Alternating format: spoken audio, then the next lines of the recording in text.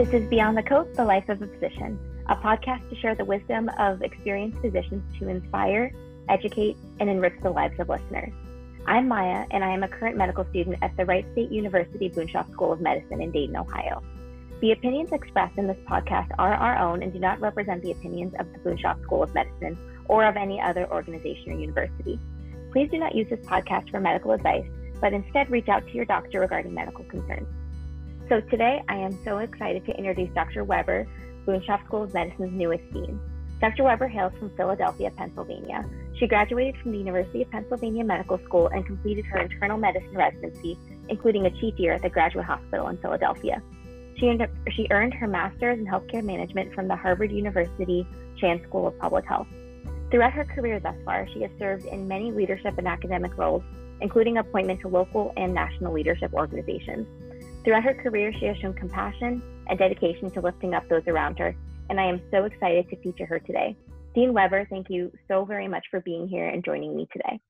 Thank you so much for having me. It's really a pleasure. I really cherish any opportunity to interact with our students at Boonshoft and to talk about my journey, which has been a really rewarding one. So I'm really pleased to be here. I'd love to learn a little bit more about you outside of medicine. What are some of your hobbies and just some of your general interests? Sure. Well, most of my passions really revolve around being outside, and I'm really passionate about the sport of rowing.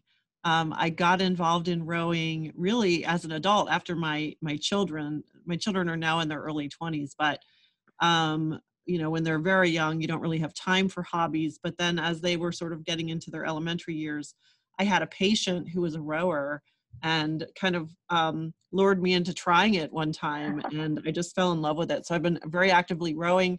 When I lived in Philadelphia, I was a member of one of the boathouse rowing clubs. And since moving to Dayton, I've joined the Greater Dayton Rowing Association. And then anything outdoors. So I love to hike. And I've really found that there's some great hiking in the Dayton area. Lots of parks. Yeah, absolutely. That's very cool that you're able to continue this hobby that you love so much here in Dayton. So in general, what do you feel initially sparked your interest in medicine? And did that spark stay the same as you continue throughout your training? Yeah, so I think that I first fell in love with the idea of helping people. And I think one of the biggest influences on me was my mother. My mother was a stay-at-home mom. She never attended college herself. My father was an engineer. But my mother was really involved in taking care of elderly people that lived on our street. She did a lot of volunteer work, and she just gravitated toward people who were in need. So elderly people who were shut-ins or didn't have any close family or, lived alone. And she would call on them. She would help them get their groceries. She would check on them. And because I was the littlest of three children, I would tag along with her, sometimes out of boredom, but other times, I think most of the times out of fascination with these people. I just found elderly people to be all full of stories and full of really interesting experiences. And so I would tag along and meet these people. And I think I really developed a love of older people. And then as I went along in school, and as I got, very interested in science and the science behind the human body, and those two things kind of, I think kind of coalesce like they do for a lot of people that end up going into medical school, but I didn't have any role models. I grew up in Erie, Pennsylvania, and the other side of the state from Philadelphia. And I did not have a lot of women role models in my family who had really gone into anything beyond sort of teaching or nursing. Those were the options I thought I had in front of me. And I did some volunteer work at a hospital, and with the idea that I might go into a career in nursing, but I felt like that wasn't exactly the right fit for me, that maybe I would want to have a more active role or a more leadership role in patient care. And so I went to college with the idea that I might want to go into, pre-med. My older brother, who's 6 years my senior, was pre-med, and he had successfully gotten into medical school. And at that point in my life, I said, well, I know I'm smarter than my older brother, so if he did it, I could probably do it. And I think, I went into general internal medicine, and my practice has been, general internal medicine usually is, the sicker adult, the older adult. And I still, to this day, gravitate toward taking care of older people, and people who are tend to have complex diseases, multi-system diseases. I find internal medicine to be very intellectually challenging, and I think that's why I was attracted to it. As the fact that you can maintain long-term relationships with people and get to know them over time. So the spark still remains. Remains glowing through my career, even though, I've had quite a career in leadership, which has been, in tandem with patient care activities over the years. That's really wonderful to see that spark, which started out so strong and powerful when you were with your mom when you were younger, really just stayed the same, but also evolved at the same time. That's really cool that you're still able to foster it in such a meaningful way. Yeah, it's hard once you get to leadership at a certain level, being a primary care physician, a general internist, how to do that in a way that's fair to your patients, fair to your colleagues, and then helps you live up to your leadership responsibilities. And the way that I've done that over the past several years is by working in resident teaching clinics, and that's what I'll be doing here in Dayton. Once I get a little bit more situated, I'll be working at the Five Rivers Clinic, helping to teach the internal medicine residents, and I'm very excited to be doing that soon. Oh, that's awesome. So touching back on your experience in medical school, what was it like going through medical school at the University of Pennsylvania? So, I entered the University of Pennsylvania in 1987. It sounds like a million years ago. Graduated in 1991. And at that time, it was very traditional. We had lectures all day. Usually started around 8 or 9 in the morning and went most of the day until 3 o'clock in the afternoon or something. We did not have hardly any active learning. The coursework that we did in communication skills was quite rudimentary. In modern times, we did not have standardized patients. Those hadn't been thought of or invented yet. We did not have simulation centers. Those had not been thought of or invented yet. So in comparison, I'm actually very jealous of, medical school curricula today, because I think you guys have such a more opportunity to have a very rich learning experience. We did not have the degree of student involvement as most medical schools do, and rightly so. We were kind of told the way things were going to be, and that's the way it was, and nobody really asked us for much feedback. And I think our goal, most of it, was to get through and learn what we needed to learn, and stay out of the dean's office, stay out of trouble. It's much different now. Like, deans, we want to know you guys. We want to see you guys. It was a different time. I think we were considered lucky to be into medical school, and just, we kind of went with the program, and that was it. So I feel, and this is, I think, my experience in medical school really informs what I do as a dean, because I am so excited that medical education has come so far. I want the students to have a really good experience. I want them to have all of those opportunities that I did not have, to learn about, global health and economics and ethics and patient safety and quality, all of these things that we didn't have, health system science. Those fields didn't exist or weren't known even, to that degree as they are now. And so it gives me a lot of pleasure to make medical education so much better, than what I experienced. And, not to say that it was all bad, but it certainly was not anything like, what students now are able to experience. Yeah, absolutely. And it must be very interesting to come to Wright State, where it is so very active learning, and it's a very type of flipped classroom type of situation, Yes. Which I know many of the students, including myself, definitely appreciate, especially as we get on to our third and fourth years, how impactful that is. Well, I mean, when you think about it, this is how adults learn, and especially medical learning, to have a active learning, especially if it's case-based about a patient's case, a case, to see a patient and learn about it. That's how you learn in medicine, not by somebody, lecturing to you. And it's very interesting because the whole flipped classroom model that came about in K through 12 education. And it's funny because most of the innovations in medical education came about, through the K through 12. We're a little bit late to the party usually in medical education. We're a little bit stodgy. But this is the third medical school that I've done curricula and active learning. So I helped to start a medical school in northeastern Pennsylvania, Geisinger Commonwealth School of Medicine. And we did, medical school started from the ground up. We did all active learning from the get-go. And then when I was at Drexel, we took a lecture-based sort of, what I would call a legacy curriculum, and transformed it into the modern flipped style of learning. And then here we are at Wright State, who, come here that this work's already been done. But of course, we're always on a journey to make things better. Medical education doesn't stand still. As we just discussed in the, 25 plus years since when I was a medical student, things have changed quite a bit, and they'll continue to change as we learn, what makes people succeed as learners. So it's very exciting. I'm glad that we're on this journey together at Wright State. I'm super glad to be here. It's officially starting my third month.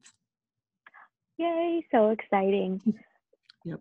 So digging a little bit more into that, what drew you to Boonshoft and Wright State specifically?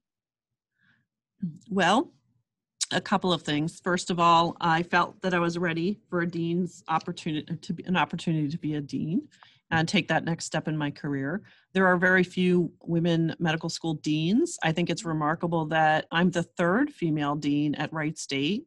That's remarkable. That says something about this institution, that they are accepting as women women at this high of leadership. Only about 16% of deans of medical schools are women. And Wow. we have a long way to go there. Mm-hmm. So I wanted to take that step. I wanted to do it at a community-based medical school. And this is actually the only one that I looked at and the only one that I applied to. It was a bonus that my older brother, the one I spoke about earlier, he lives here in Dayton, and I had been to Dayton many times to visit. And it's a short plane ride or a reasonable drive away from Philadelphia, where my two young adult children are. So it all kind of fell into place at the right time. Honestly, to move in the middle of a pandemic and make a big change, I think I've been called an adventurous person, and I think I have to. I think I've lived up to that title with doing all this in the middle of in the situation we're in. But it's been very fun. People have been very kind. I look forward to seeing Dayton, at a time when it's kind of a little bit more normal. And, to be able to meet people and interact with people a little bit more normal way. That does sound very adventurous, and I'm very happy that you've started to make Dayton your home, and it really does feel like home for you. Yes, we're getting there. Yes. And earlier you also mentioned that you were very involved with starting up the medical school at Geisinger Health, as well as changing some of the curricula at Drexel. What drove you initially to build that medical school, and kind of subsequently what drove you to start changing the curricula at Drexel? Well, so at the Commonwealth Medical College, which was what it was called initially before it joined forces with Geisinger and became Geisinger Commonwealth, that medical school was started by a group of community leaders, both physicians and business leaders, who really felt that care in the region was being impacted by the shortage of physicians, that young people from their region who aspired to become physicians would go to Philadelphia for medical school and sort of never come back, And it's actually very akin to what happened 40 years ago with the starting of BSOM, Boonshoft. It wasn't called that at the time. It was the Wright State University College of Medicine. And same vision, basically, to create physicians, to serve the region and to have a preference from people from the region, thinking that, they'll stick around and go into practice here and help to serve patients. And that was the vision in northeastern Pennsylvania. It was really kind of a region that they had difficulty recruiting physicians to.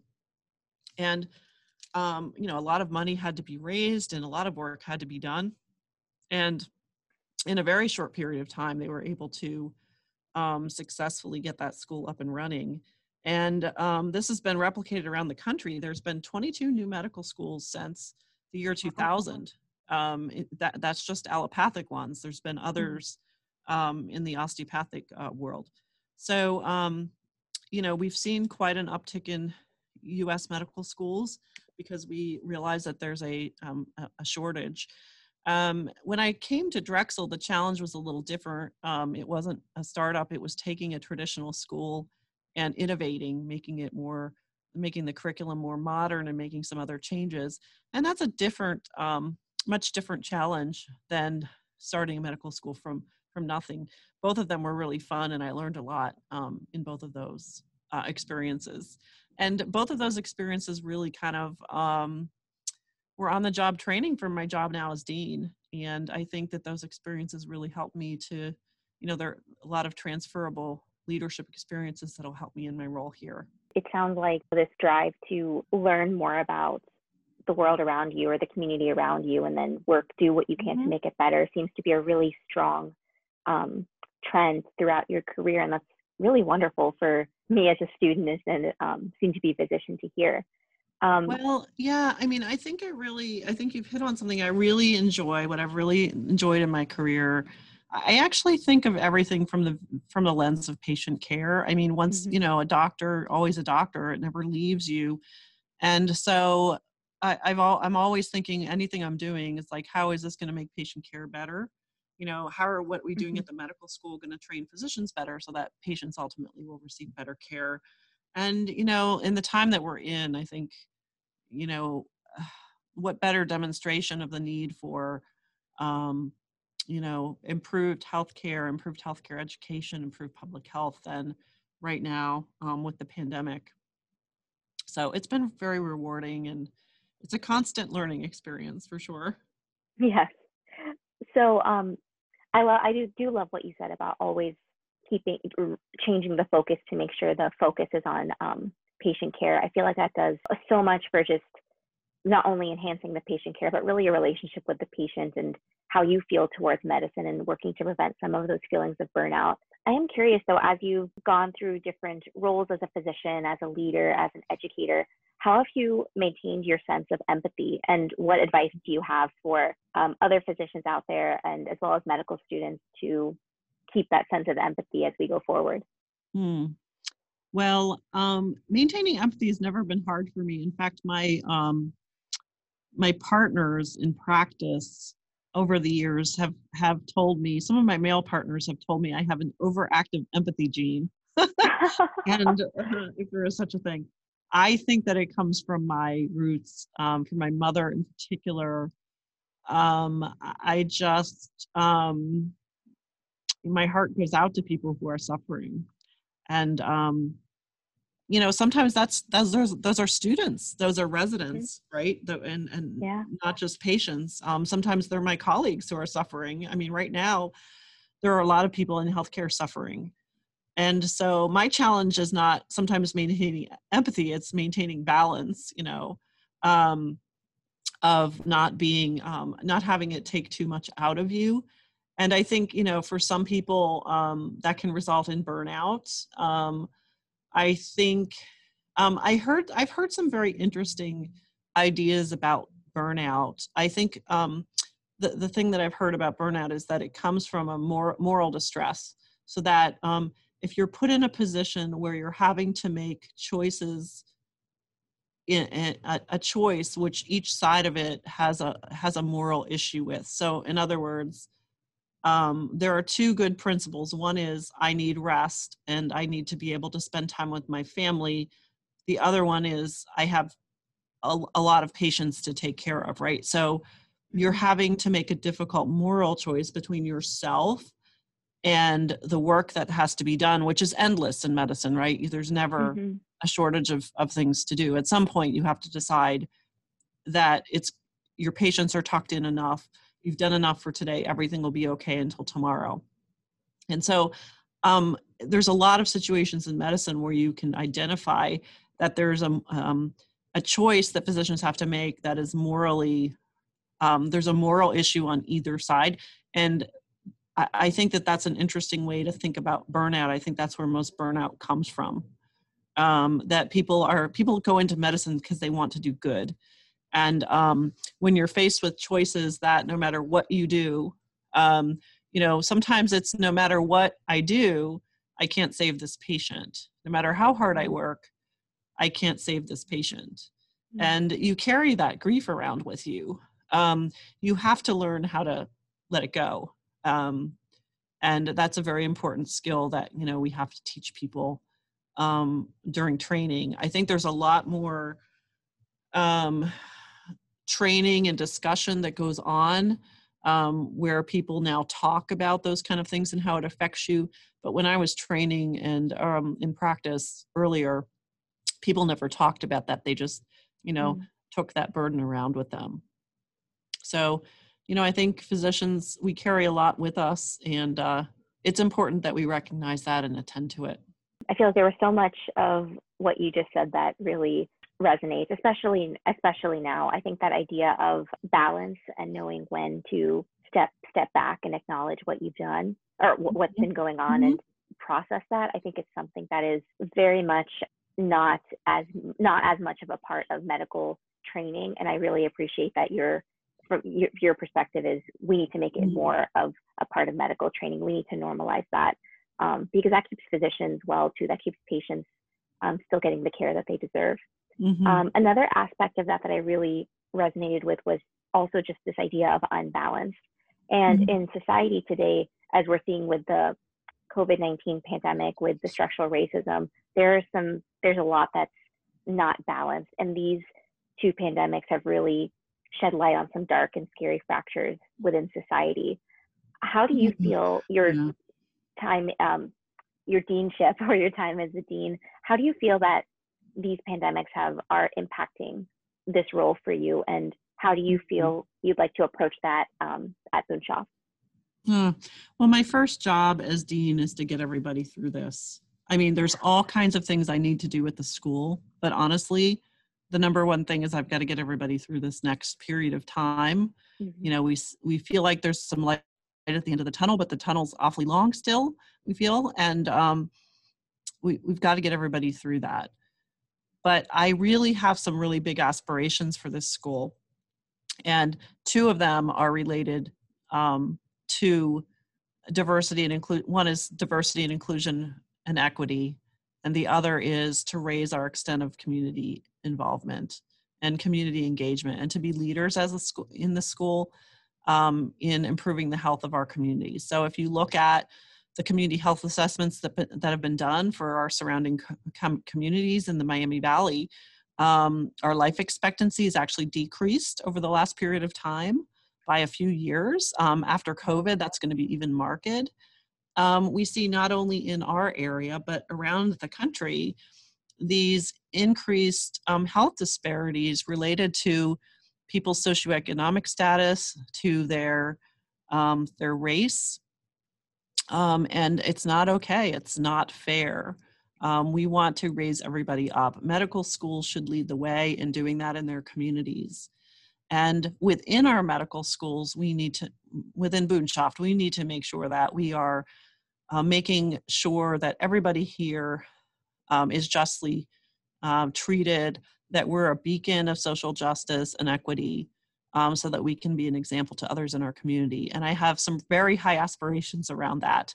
And the pandemic has really, really highlighted those health disparities, that people of color are getting this disease more and getting sicker from it more. And that's not okay. So we've got a lot of work to do, not just at Boonshoft, but, as a country. One thing that I'm very proud of is that we have done a very good job of admitting a diverse student body, but we have a lot of work to do as far as supporting them while they're here. Our faculty diversity is not what it should be. So we've got a lot of work to do, and I'm very excited to get started.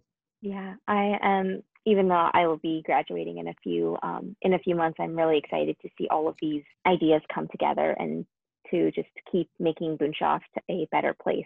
I'm very excited to see all of that. So we're reaching the end of our podcast.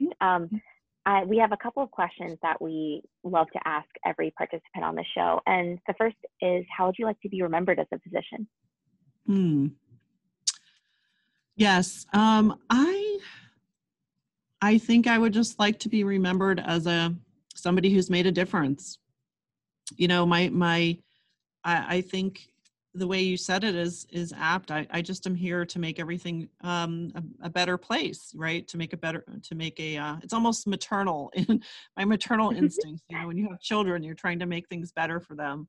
And I think in my career, I just want to leave things better than I found them. And so I think I'd want to be remembered as somebody that made things better for people.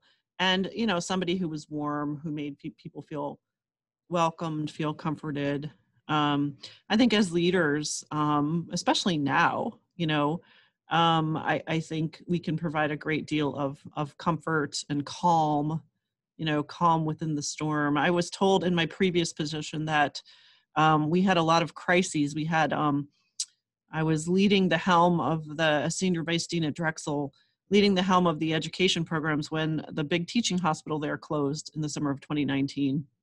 And it was sheer and utter chaos. And what I heard from people was that my presence was a calm one, and that I provided a lot of calm leadership. And that's a huge compliment. I feel like I really made a difference in that. So I think that's how I'd like to be remembered. Oh, that's a wonderful compliment. Yeah, I might not have felt calm. It's very interesting that I'm able to telegraph calm, though I'm not feeling calm. But that's a good talent to have, I guess. Yes, it definitely sounds like a good skill. Acquired over many years of practice, I guess. And my last question for you, for your medical students listening to this now, maybe years from now, what wisdom would you like to pass on to them, and what would you like them to know? Oh, so this is a wonderful profession. I think people can get very cynical about medicine.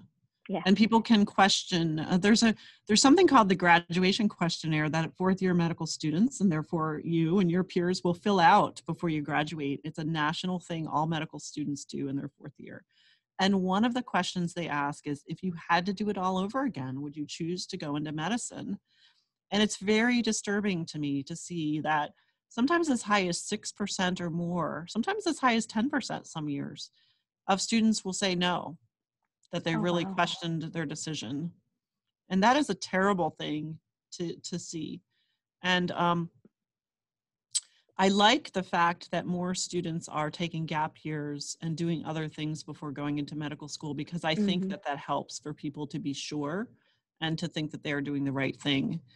But, you know, you asked me what I would tell people. First of all, this is a wonderful profession. Don't allow yourself to get cynical about it. It is an honor to do what we do. It is a privilege.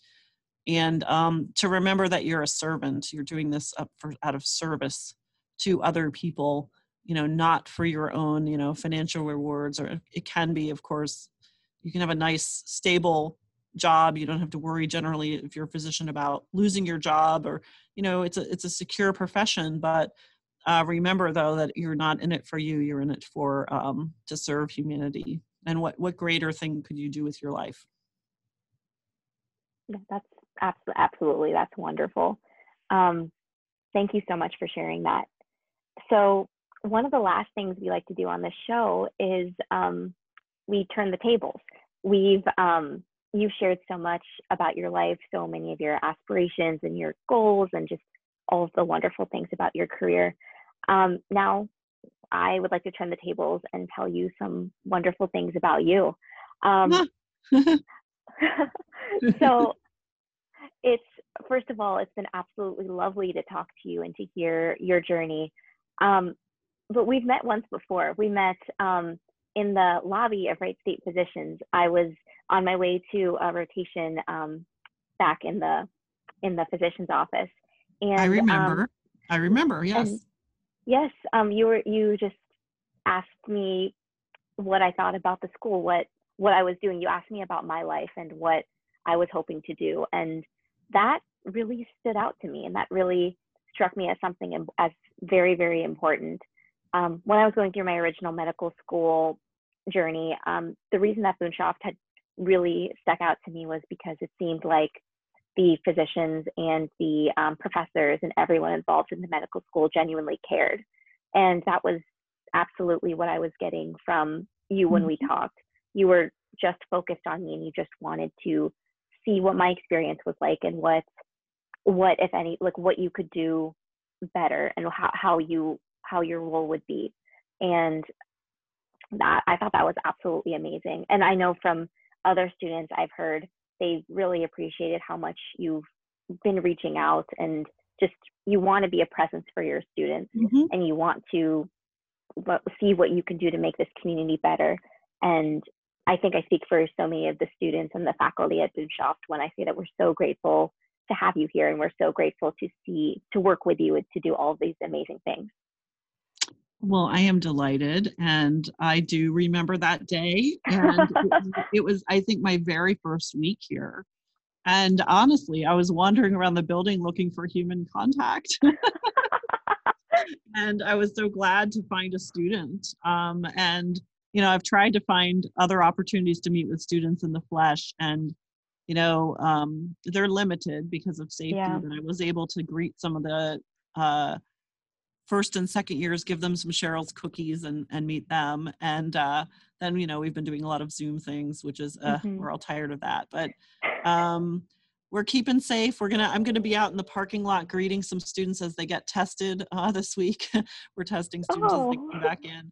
So we're looking for opportunities anywhere we can. And so I know it's exciting to be a fourth year student, and I wish you all the best as match is approaching.